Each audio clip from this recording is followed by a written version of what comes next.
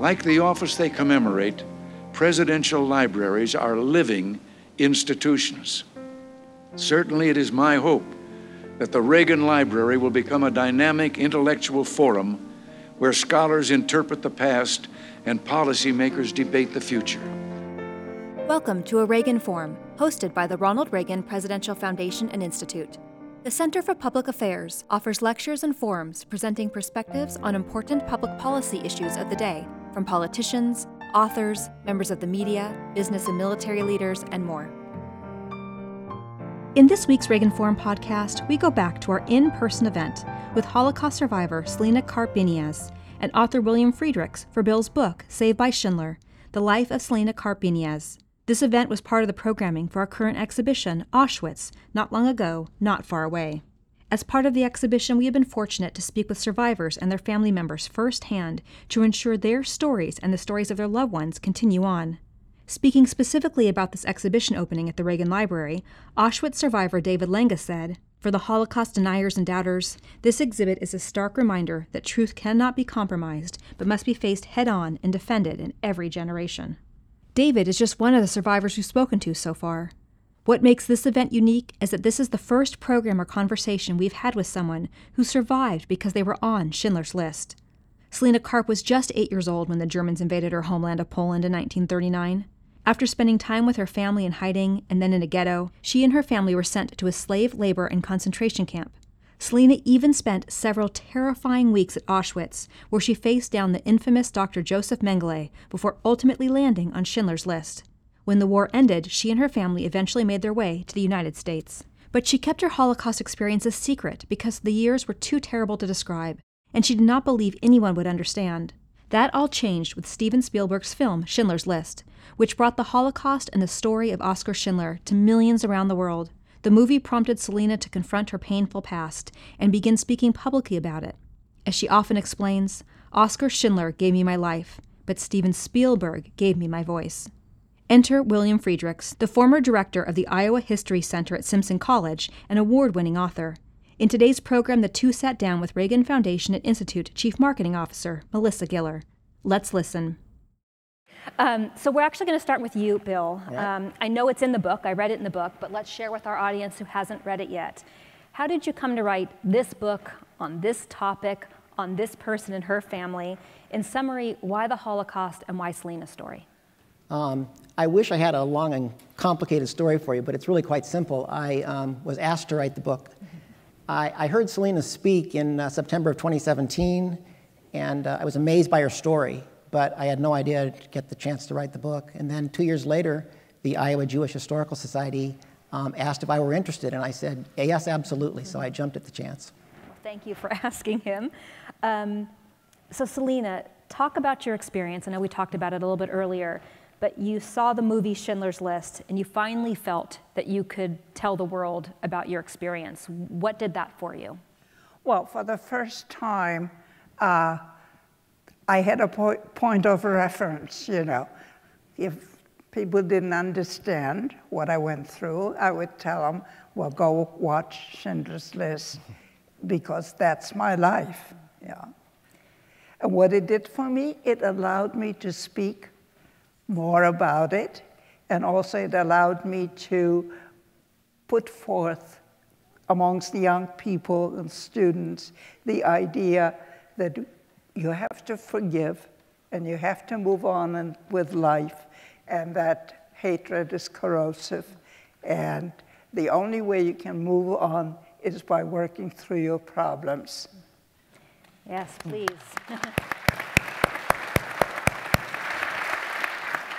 Because you had shared with me earlier tonight that you hadn't even told your children about your experiences.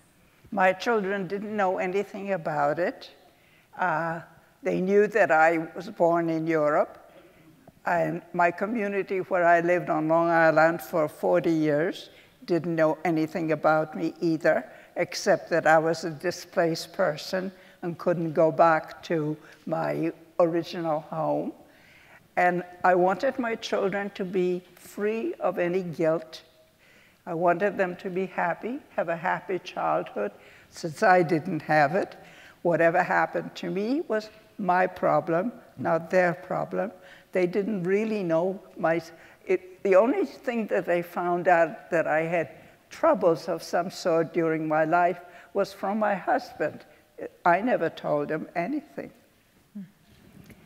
So we'll get back to that, but Bill, first, can you talk about your research process? How do you write a book like this? Because again, when you read the book, you'll learn that although it really is the story of Celina and her family, it's really the story of the war, pre-war, the Holocaust, post-war, and it's just the Karp family story woven within that. So how do you go about researching something like that?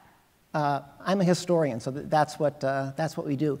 One of the reasons I was so interested in this topic, Celina has a great story, but I wanted to fill in the blanks. I wanted to give people the understanding of how we got to Celina. So you had to have background on what led to the Holocaust. You had to have background on the Jewish community in Krakow, for example. You didn't have to know this, but I think it's a wonderful story. In 1938, Celina was still living a wonderful life, and she went to see Disney's Snow White. She really had a great life, and then things completely changed in 1939 when the Nazis invaded. So I did what historians do. You do a lot of background reading, you do a lot of primary source research, do a lot of interviews. Unfortunately, when I started the interview process, COVID hit. I had an interview scheduled to fly out and meet Celina, and I had to cancel that in March of 2020. So Celina and I didn't even meet until July of 2021. And by that time, the book is well underway. So we did all the interviews by phone or by Zoom. Which was going to be one of my questions. How long from the time the Historical Society asked you to write the book until it was whether published or sent to the publisher for printing? It took 2 full years to write the manuscript and another year for it to be published. So Celina, your life from happy childhood watching Snow White to ending up in Auschwitz and ultimately Schindler's factory wasn't just a smooth road, right? You were in a ghetto for a while. What was your life like in the ghetto? Do you recall? Before or no? But before you actually ended up at Auschwitz. We lived in Krakow, went to school, middle-class kind of upbringing. We did not live in a Jewish quarter, but rather in a mixed neighborhood. My parents were both accountants with freelancing, so they went to various places to do their accounts, which was really very nice. Actually, what I didn't tell you is that one of my father's accounts was a sewing factory, and that had an incredible impact on our future life, because it was that factory that Mr. Madrich took over. And so because my father knew a lot about it, he ran the factory for him. Life was pleasant. Life was nice. I finished my 1st grade. I finished my 2nd grade. And then war broke out. Schools were closed. And that was the end. I never had any other formal education till my 12th grade in Iowa. Now, you just brought up a name which actually is on my card for my next question. We've all heard of Schindler's List. We've seen the movie, we know what he did. But in reading the book, yes, he saved your life, but really, Julius Madrich saved your life. He was the one who recognized who you guys were, got you your jobs, got you on the list. Can you share that story with our audience? You mean about Mr. Schindler? Mr. Madrich. Oh, Mr. Madrich.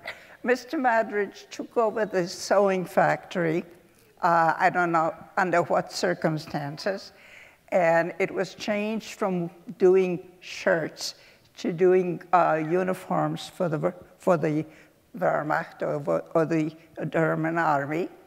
And as I said, my father, because he knew it, ran the factory. My mother then joined him there by doing the accounting and the books.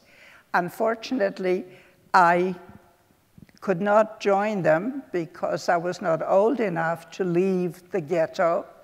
You had to be at least 13 to get your what they call the blue card, which allowed you to leave the ghetto. So I don't know how it happened, but there were all kinds of selections amongst old people and young people in the ghetto. And my parents, when they were going out and leaving me behind, were very upset and very worried that they might come back from their work and not find me around, So I don't know how it went about, but they must have bribed somebody, but it made me 2 years older, which consequently I was able to receive the blue card. And then I joined my parents working on a sewing machine at the factory. And how did it become that Mr. Madritz was the one who actually got you on Schindler's List? Well, Mr. Madritz and Mr. Schindler, because Mr. Schindler took over an enamel factory also, and Mr. Madritz took over the sewing factory, and they were both working for the German army. Mr. Schindler was making pots and pans, mess kits really for the army, and Mr. Madritz was making uniforms. They became very good friends,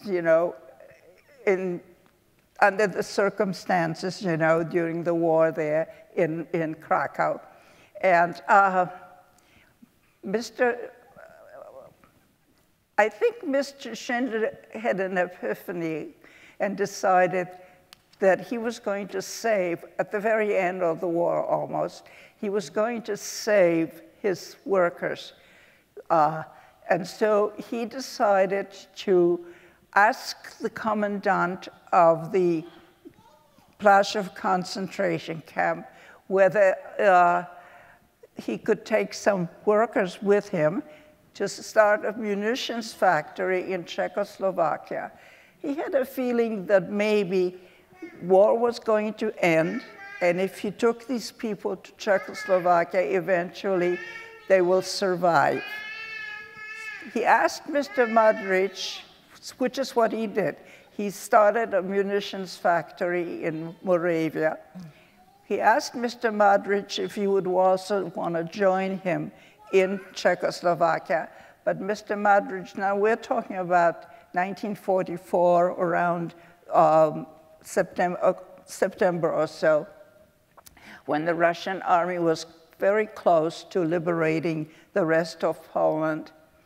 Mr. Madritz said, no, it's enough. He had enough, so he wasn't going to do it, and he was going to go back to Vienna, where he came from.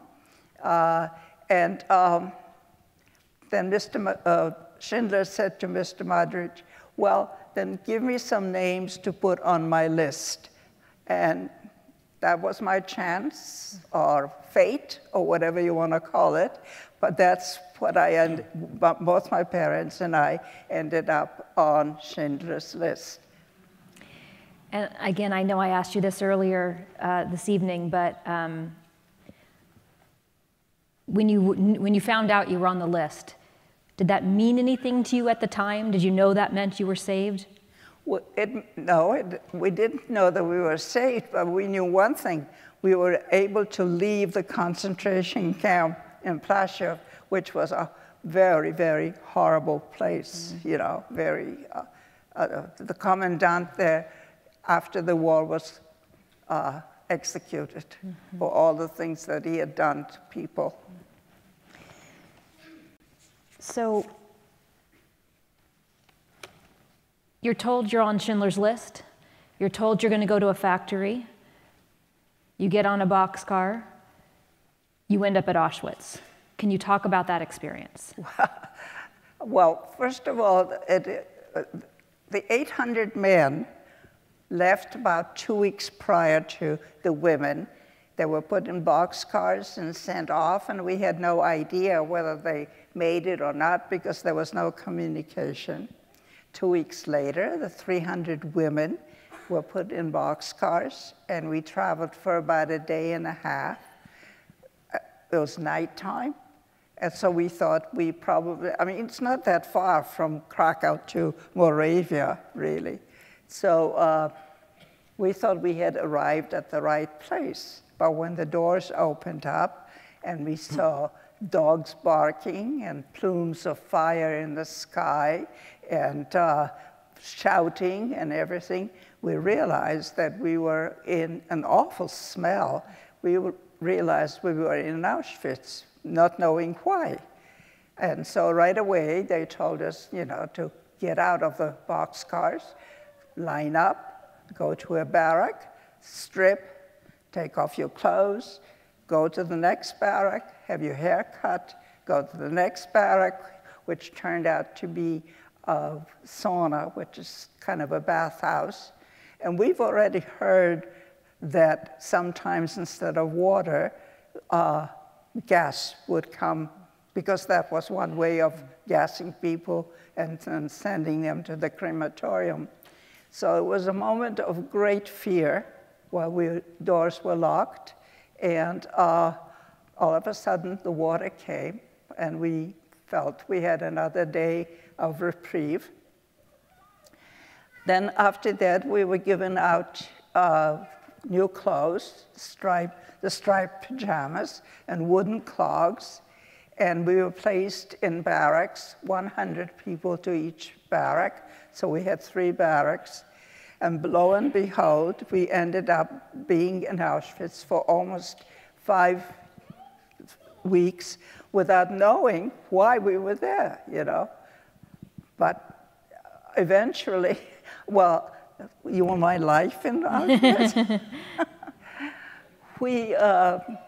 The life extended to the point where we were cleaning snow, we washed the latrines, we spent most of the time, 3 times a day, on a place called the Appellplatz, which was a counting place, standing in rows of 5, which usually took like 2 hours. And it was very cold at that point, and we had only the striped pajamas and the clogs. So we devised, I told you, we devised a system that the person who was in the front of the row and the person who was at the end of the row would switch places with somebody who was in the middle so they could warm up and the other people would take their place. So we did this for about almost 5 weeks, and still we weren't tattooed. We were the only 300 women who went through Auschwitz without being tattooed. We all knew our number, but it wasn't printed on us. We were at one point taken to be tattooed, but I didn't tell you about Mr. Mengele. Yes, that was my next question. You want me to tell? Please do. Okay. So that was our life, cleaning, standing on a Appellplatz, being counted, all kinds of stuff like that. And every so often, a group of women would volunteer to go to the kitchen to peel potatoes. One day, my mother volunteered with 30 other women to go to the kitchen to peel potatoes because she thought she could probably bring back some of the peels to feed us because we were hungry.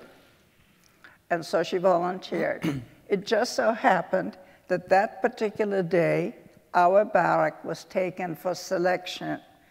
Now, selection was a place where in the barrack, you stripped naked, you stood in line, and the doctor, who happened to be Dr. Mengele, would look you over and decide. He had a pencil in his hand, and that pencil would veer either to the right or to the left, and he would decide whether you were strong enough yet to continue working, and if you weren't, the pencil would go to the left. At one point, the pencil, when I was going through, and I was only 13 at the time, really, very skinny, undeveloped, but my body fortunately was clean, But that was very important, to have a clean body, not to have any kind of abscess or anything on your body, because that would really take you out right away. But I didn't make it that time. I was on the left side. But at one point, he decided to take the group again, and we all went through the line again. And I don't know whether it was what prompted me, whether it was survival instinct or what. But when I reached him, I said 3 words to him in German. I said, "Lassen Sie mich," which really is translated, "let me go." The go is implied, you know, in the word. And this time, the pencil went to the right. I grabbed my clothes, ran out into the snow outside to get dressed. And there I saw my mother running like crazy because she had just discovered that the barrack went for selection. So at least I saved myself in some way or another, or Dr. Mengele saved me. How did you know when he waved his pencil to the left that that meant the gas chamber? Oh, because the people that were on the left were older, you know, or not younger, because I was like the youngest, you know. No, they were older, or maybe they had physical ailments of some sort. That's how we knew. Do either of you know how many of the women on Schindler's List who went to Auschwitz didn't make it out? You know? Well, the 300 women that were on the list all made it out, because I have no idea why we were detained, but I have a feeling it was all about money, because when the bribe came from Mr. Schindler, all of a sudden we were taken to boxcars, filled in, and moved on. So somebody was waiting for a bribe, but it took like 5 weeks for it. So Bill, let's talk about Schindler's factory. Okay. It operated for I'm not quite sure how long, but it never made any working product, right? It never, talk about that. Okay, the factory, the armaments factory in Yes. Czechoslovakia, it operated about 6 or 7 months, I think, toward the end of the war. It did make a few shells that worked. He had to do that, but many, many didn't. The machines were miscalibrated, as Celina will tell you. But it's not quite true. There were a number of shells that went out that worked, or the factory would have been shut down. Yeah, the factory was the place that saved Celina. Thank heaven for that. So, Celina, we talked about how young you were when the war started, and you said 2nd grade was your last year of schooling. The war ends. You should be in 8th grade, but you probably have the teachings and learnings of a 2nd grader.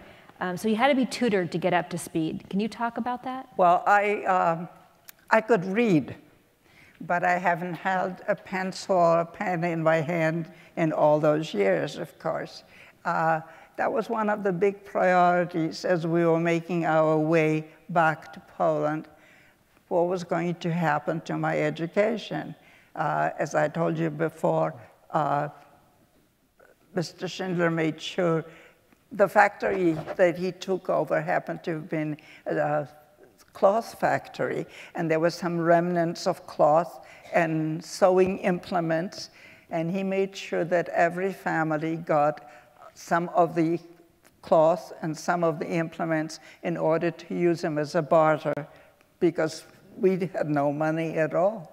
So my family got 2 bolts of cloth and 5 pairs of scissors, and one of those pairs of scissors is at the Iowa Jewish Historical Society.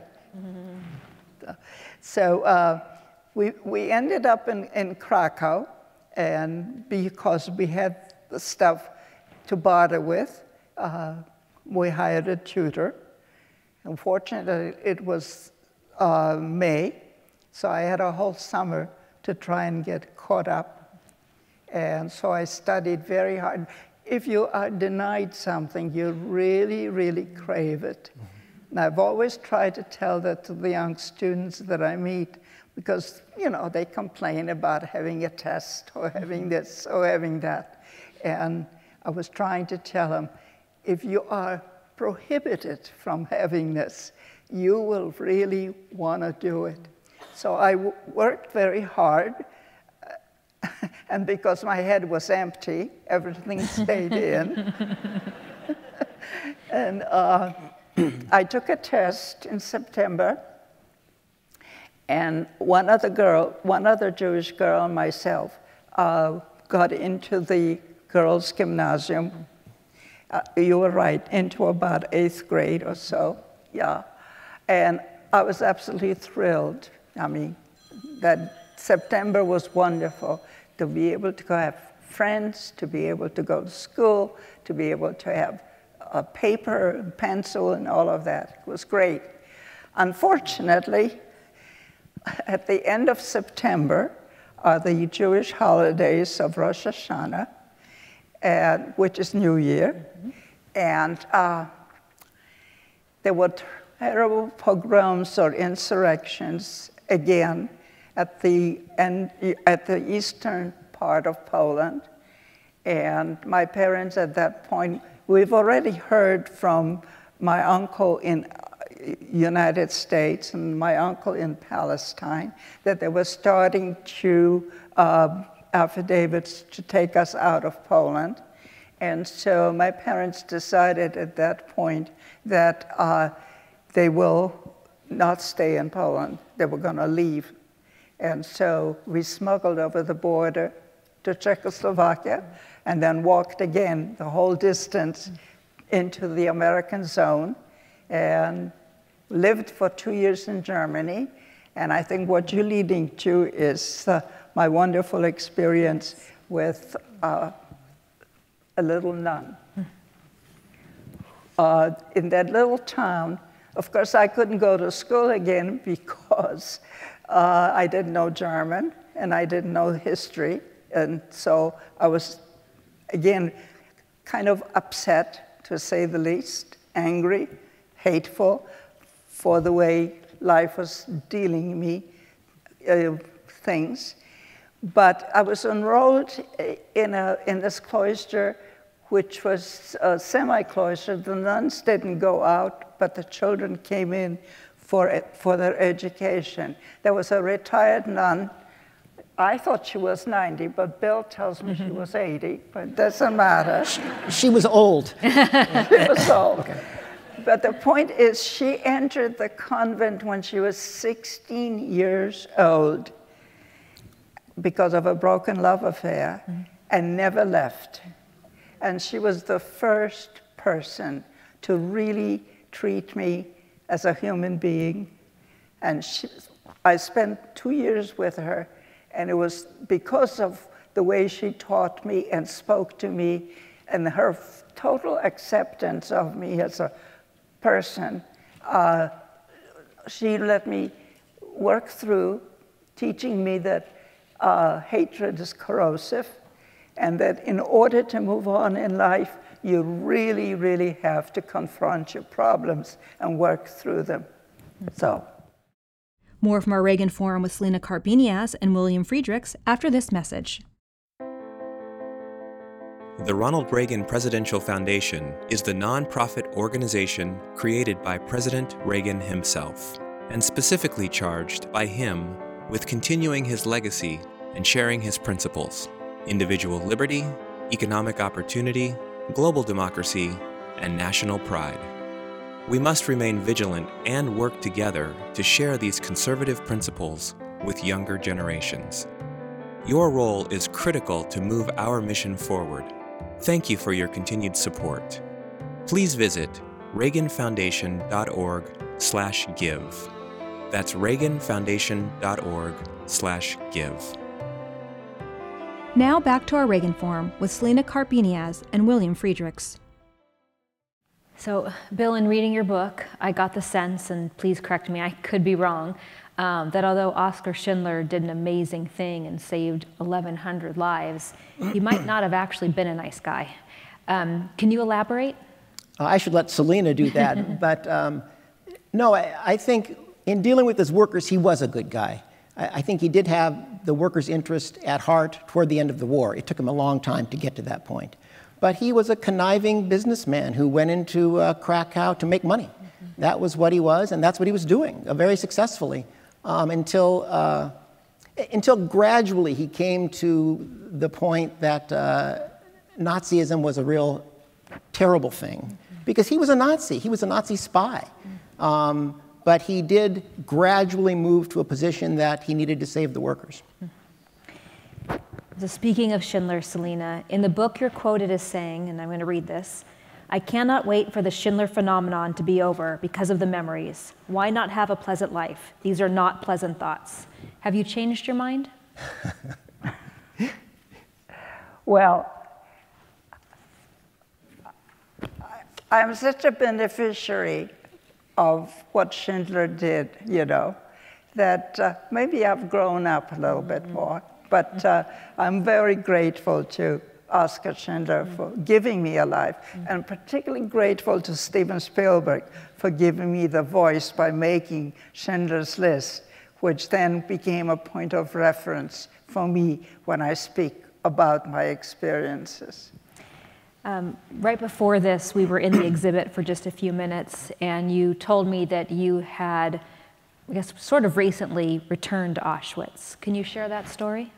Well, the Shoah Foundation sent, in 2016, sent 100, Shoah Foundation and the Jewish World Congress together sent 100 former prisoners of Auschwitz to Auschwitz to partake in the, well, I wouldn't call it a celebration, but really Commemoration? The commemoration, really, commemoration of the liberation of Auschwitz, 70th liberation of Auschwitz by the Russian army. And it was a very interesting experience for me because I was 84 years old at the time. And as I was sitting there looking at the gate and the tracks, you know, the railroad tracks that brought you in, I had almost like an out-of-body experience. It was really amazing. It wasn't me, the 84-year-old woman. All of a sudden, it was a 13-year-old girl experiencing Auschwitz. So I know the audience probably has a lot of questions, so my last question is actually for both of you. What do you hope this book will accomplish? Why is it important to continually learn about the Holocaust? For me, it's not just my book. There are many books on the Holocaust and on personal experiences from the Holocaust. Excuse me. I think my book personalizes the experience, so it's not just 6 million. It's an individual story about the horrific things that happen. But given the rising tide of anti-Semitism, I think now is a critical time to tell these stories. Also because Holocaust survivors are not going to be around that much longer. And Schindler's List survivors are not going to be around that much longer. So we need to pay attention to this because it could happen again. And we really don't want it to. So. And Celina, why is it important to tell your story? Exactly what Bill just said. Things are happening around us, you know, that makes you think it might happen again. And maybe focusing on experiences like that and telling the historical part of it, which Bill did so great, you know, how it all came out. It isn't just a Holocaust survivor, really. It is what was happening internationally and in Poland and with the Nazis, right, which Bill did such a great job of bringing it in, that makes you think, you know, if we don't watch out, it may happen again. Yeah. So we're going to turn to the audience for questions. We do have a handful of staff members with microphones. We ask that you raise your hand and wait for the microphone to be brought to you so that our viewers at home can hear the questions. So if you have a question, there's one way up here.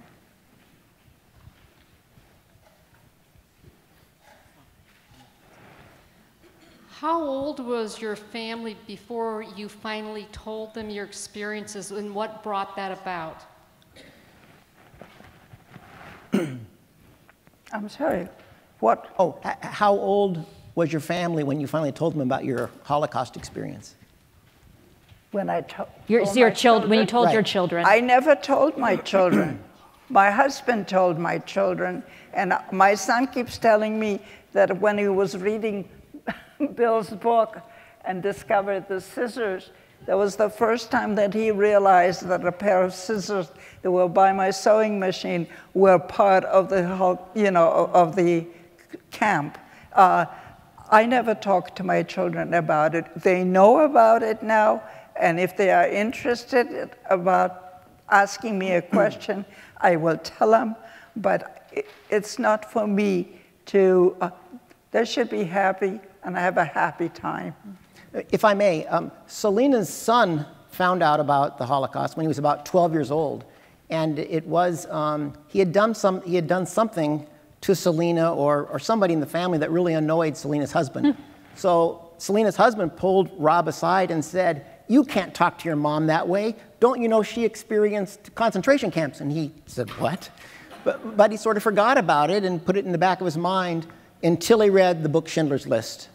And he recognized the scissors story and asked his mom, he called his mom after the book came out, and he read the book and he said, "Mom, those funny looking scissors in your sewing room, are they from Schindler?" And she said, "Yes." Celina's daughter found out a little bit about the experience when she was a little bit older than that, in her young teens, I think. And Sue told me that she thought it was Celina's mother who mentioned the Holocaust to Sue. So. There's a question back there. Hi. What are some of the issues that you see today that remind you that this could happen again?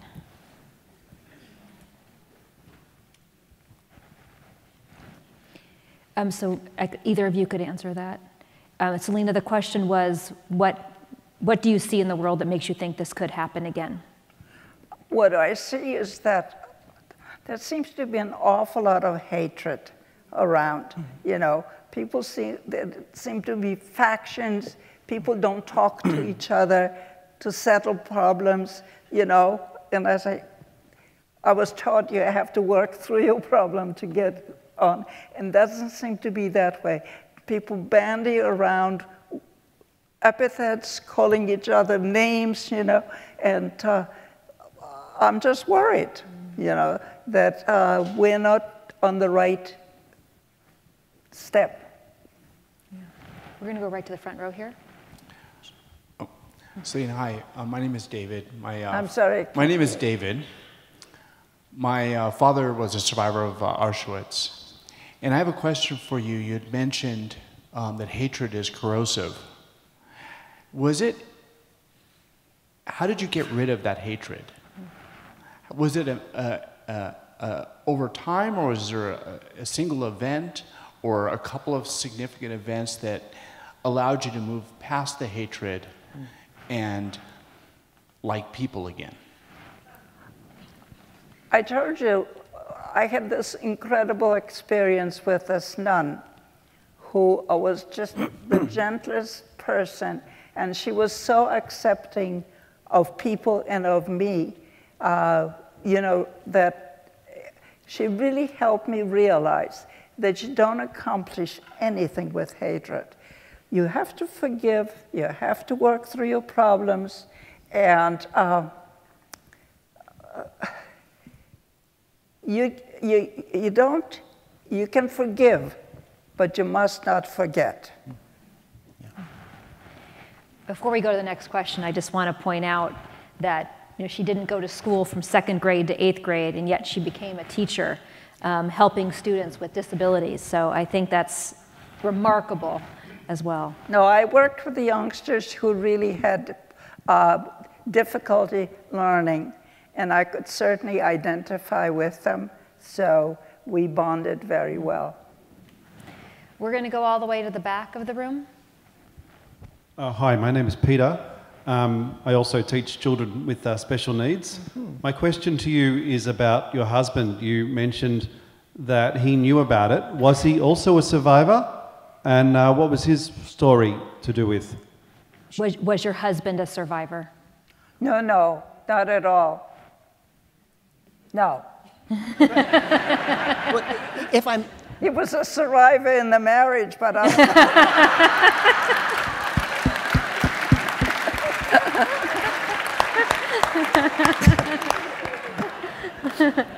We're going to go over here, yeah? All the way back there. Hi, my name is Tom Bellin. I'm by day a professor at UCLA, but I grew up in the neighborhood with the Winnick family, so Robbie Winnick is my Aunt Robbie. And I was very touched and warmed when you alluded so warmly to the Iowa Jewish Historical Society, which my family has supported as well. And I was just wondering what the Iowa Jewish Historical Society means to you. What does the Iowa Jewish Historical Society mean to you? to me, a great deal, because their function is to collect artifacts and stories to show the contribution of the Jewish community to the state of Iowa. And I have great feelings for the state of Iowa. Iowa educated me. Iowa gave me a college degree. My parents lived in Iowa for 50 years and I had a good life after their experiences in the concentration camps. So, yes, kudos to Iowa. I think we're going right here. Hi, I am just amazed at your English, and I was wondering if you could tell us more about your education. You obviously, if you were a teacher, you probably had further higher education, and I'd like to know how you went through high school and college or whatever. Basically, how did you become educated? How did you learn English? How did you become a teacher? Well, I learned English from my little nun, Matra Leontine. Then I continued when I came to Iowa. I ended up in North High School, great school, in my 12th grade. I had brought all my notebooks and all my books that I did privately with tutors. And when I submitted them to the North High School, they looked at them and they decided that I had covered enough material to be able to enter 12th grade. So I never had a formal education from 2nd grade to 12th grade. But then I was very fortunate because the girls' advisor in that particular high school was a graduate of Grinnell College. And she made it her point to take me to Grinnell to get Grinnell interested in me and to give me a full academic scholarship and a work program. And so, I was there for 4 years, and in 4 years I learned quite a bit of English. We're going to go right here. Hi, my name is Judy, and I'm a little curious about how you happened to have come to America. Did you have relatives here? A little bit about that story, and when you got here, how difficult was it for you to adjust to American style? More about how you got to Iowa and how you adjusted to the lifestyle. Well, we lived in Germany for 2 years. We had, as soon as we left the concentration camp in Moravia, we worked our way to Poland. We notified the International Red Cross to let them know. My father had 2 brothers, one in Palestine, one in the United States, to let them know that we had survived. We also notified the Jewish Survivors Organization to look for anybody who might have survived from our family. Nobody survived from our family, so when my parents decided to leave Poland, we, as I said, we smuggled over into the American zone. We ended up in a DP camp, but my mother decided at that point, we were just there for a week and a half. She decided she had enough camps. So we ended up in this small German town, you know, and that's where I learned English and German. I did learn the English, kind of a British English, you know, when I got to Iowa and my uncle brought us over. He came to New York and picked us up and drove us from New York to Iowa. And lo and behold, it took us 3 days to travel. And I, in my foolish lack of knowledge, thought United States was vast without realizing that there was 3 times as much beyond Iowa. So that's how I learned English. We're going to go all the way in the back over here. Hi. Could you describe how your family was moved into the ghetto in Krakow prior? I can't hear. Can you say that one more time? I had trouble hearing. Could she describe how her family was moved into the ghetto at the beginning of the war? Sure. How did your family end up in the ghetto before the war? How they end up in the ghetto? They were Jewish. Right. How did you get to the ghetto? I think she wants to talk about that. I think she wants to talk about the move. Oh, the move? Right. The move was kind of interesting because each neighborhood got notices to move, you know, and eventually our neighborhood got, the Jews in our neighborhood got notice to go ahead and move. As it happened, my mother was able to sell all our furniture and everything to our neighbors, so the only way we could move would be just with the bedding on a cart to the ghetto. And then in the ghetto, of course, as it got smaller and smaller, you moved more and more. That's how you moved. So we have time for only 2 more questions. The first of the 2 is going to be over here. Hi, my name is Elle, and I'm just wondering, when you hear about people who don't care to learn about the Holocaust or even care, how does that make you feel? How do you feel when you find people who don't care to learn about the Holocaust? Great question. You can't force people to accept knowledge, you know. All you can do is talk about it, show artifacts, like this Auschwitz exhibit here. I mean, I think people who come here and see it begin to realize, yes, it did happen. Otherwise, it wouldn't be here, you know. That's the only thing is lots and lots of teaching, and especially the young people. I find the young people so open and so ready to accept the new ideas, the diversity and everything. I'm very, very proud of our young people. And our last question's in the back of the room here. Hi, Celina. My name is Veronica, and I was curious what happened to the other 3 pair of scissors. If you have one and the other one is in the Jewish... Historical Society. Thank you, Historical Society. What happened to all the pairs of scissors you brought back? We had 5 pairs. The 4 pairs we used as barter. I don't remember exactly when or how, but I know that we had to get a room in an apartment when we moved to Krakow. But I always kept that 1 pair.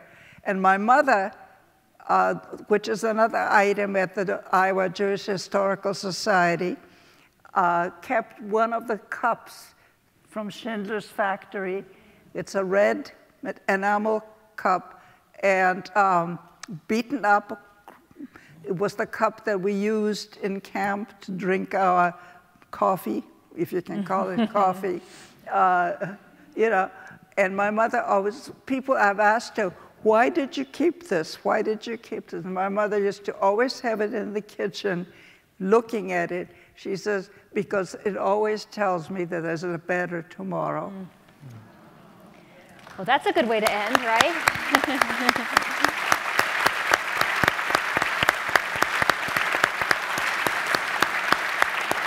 So I want to obviously thank all of you for driving out here tonight, but most specifically want to thank Bill and Celina for coming and telling your story, Celina, and sharing your book with us. Speaking of the book, if you haven't already purchased it, it is still available out in our lobby and up in our store. We're going to take Celina and Bill up to the museum store now, and they will sign copies of the book for you. So thank you for coming out, and let's give them one more round of applause. Copies of Saved by Schindler can be purchased through the Reagan Library Museum Store. Every purchase you make from our catalog, website, or museum store is a critical component to our success. In short, your purchase supports our efforts to extend the legacy of President Ronald Reagan. Purchases can be made at reaganlibrary.com/store. To find a listing of all upcoming events, including events related to our Auschwitz exhibition, please visit reaganfoundation.org/events. Thank you for listening. For more information on the Ronald Reagan Presidential Foundation and Institute, including information on how to become a member, information on upcoming exhibits at the Reagan Library, and more information on the legacy of President Reagan, please visit reaganfoundation.org. And don't forget to like and follow the Reagan Foundation on all social media platforms. Until next week, thanks for listening, and God bless you.